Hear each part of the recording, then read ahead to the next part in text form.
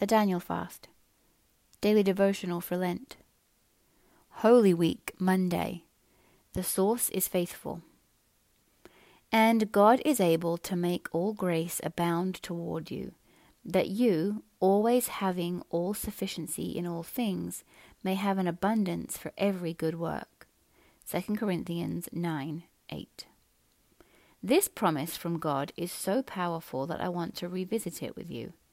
Paul wrote this to the Corinthian believers who had financially supported his ministry and were about to give another generous gift. So he's telling them, God is able. He's able to meet all our needs. He's able to meet your needs so much that you will have too much for yourselves and you'll be able to help others who are in need.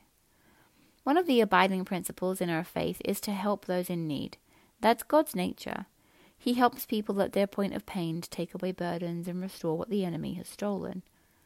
The first part of this verse is what seems to be missing for most of the body of Christ. There are a lot of Christians who struggle financially year after year.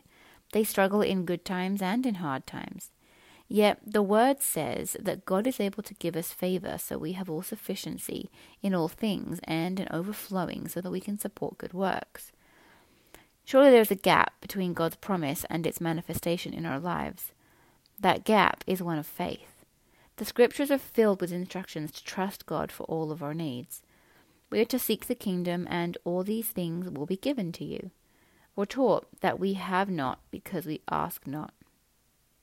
This promise is a big one. It's not the kind of verse you can read over quickly, shoot up a sentence prayer, and then expect money to shower from heaven. This promise requires our faith and our trust in God. The truth is, when believers exercise their faith for God to be their source, He fulfills His promise. I've seen it in my life and the lives of others. However, it's not a once and done matter.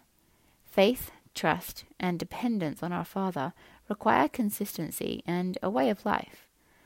And entering this lifestyle requires a major shift in our thinking and our behaving. I admit, there are times when I don't exercise my faith as consistently as I would like. I get busy or distracted, and then I start feeling a void. That's my wake-up call to get back in God's Word, to activate my faith and to renew my dependence on God rather than myself or the world. For one thing I know for sure is that God is faithful, He is able, and He is always there with open arms and an understanding heart. He wants you and me to rely on Him. He wants us to have all we need so we can be His love to those in need. He wants us whole, prepared, and ready to give. As children of the Most High God, let's take this promise for the truth that it holds.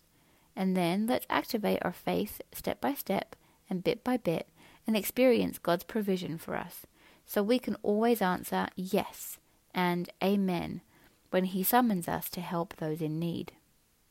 Amen.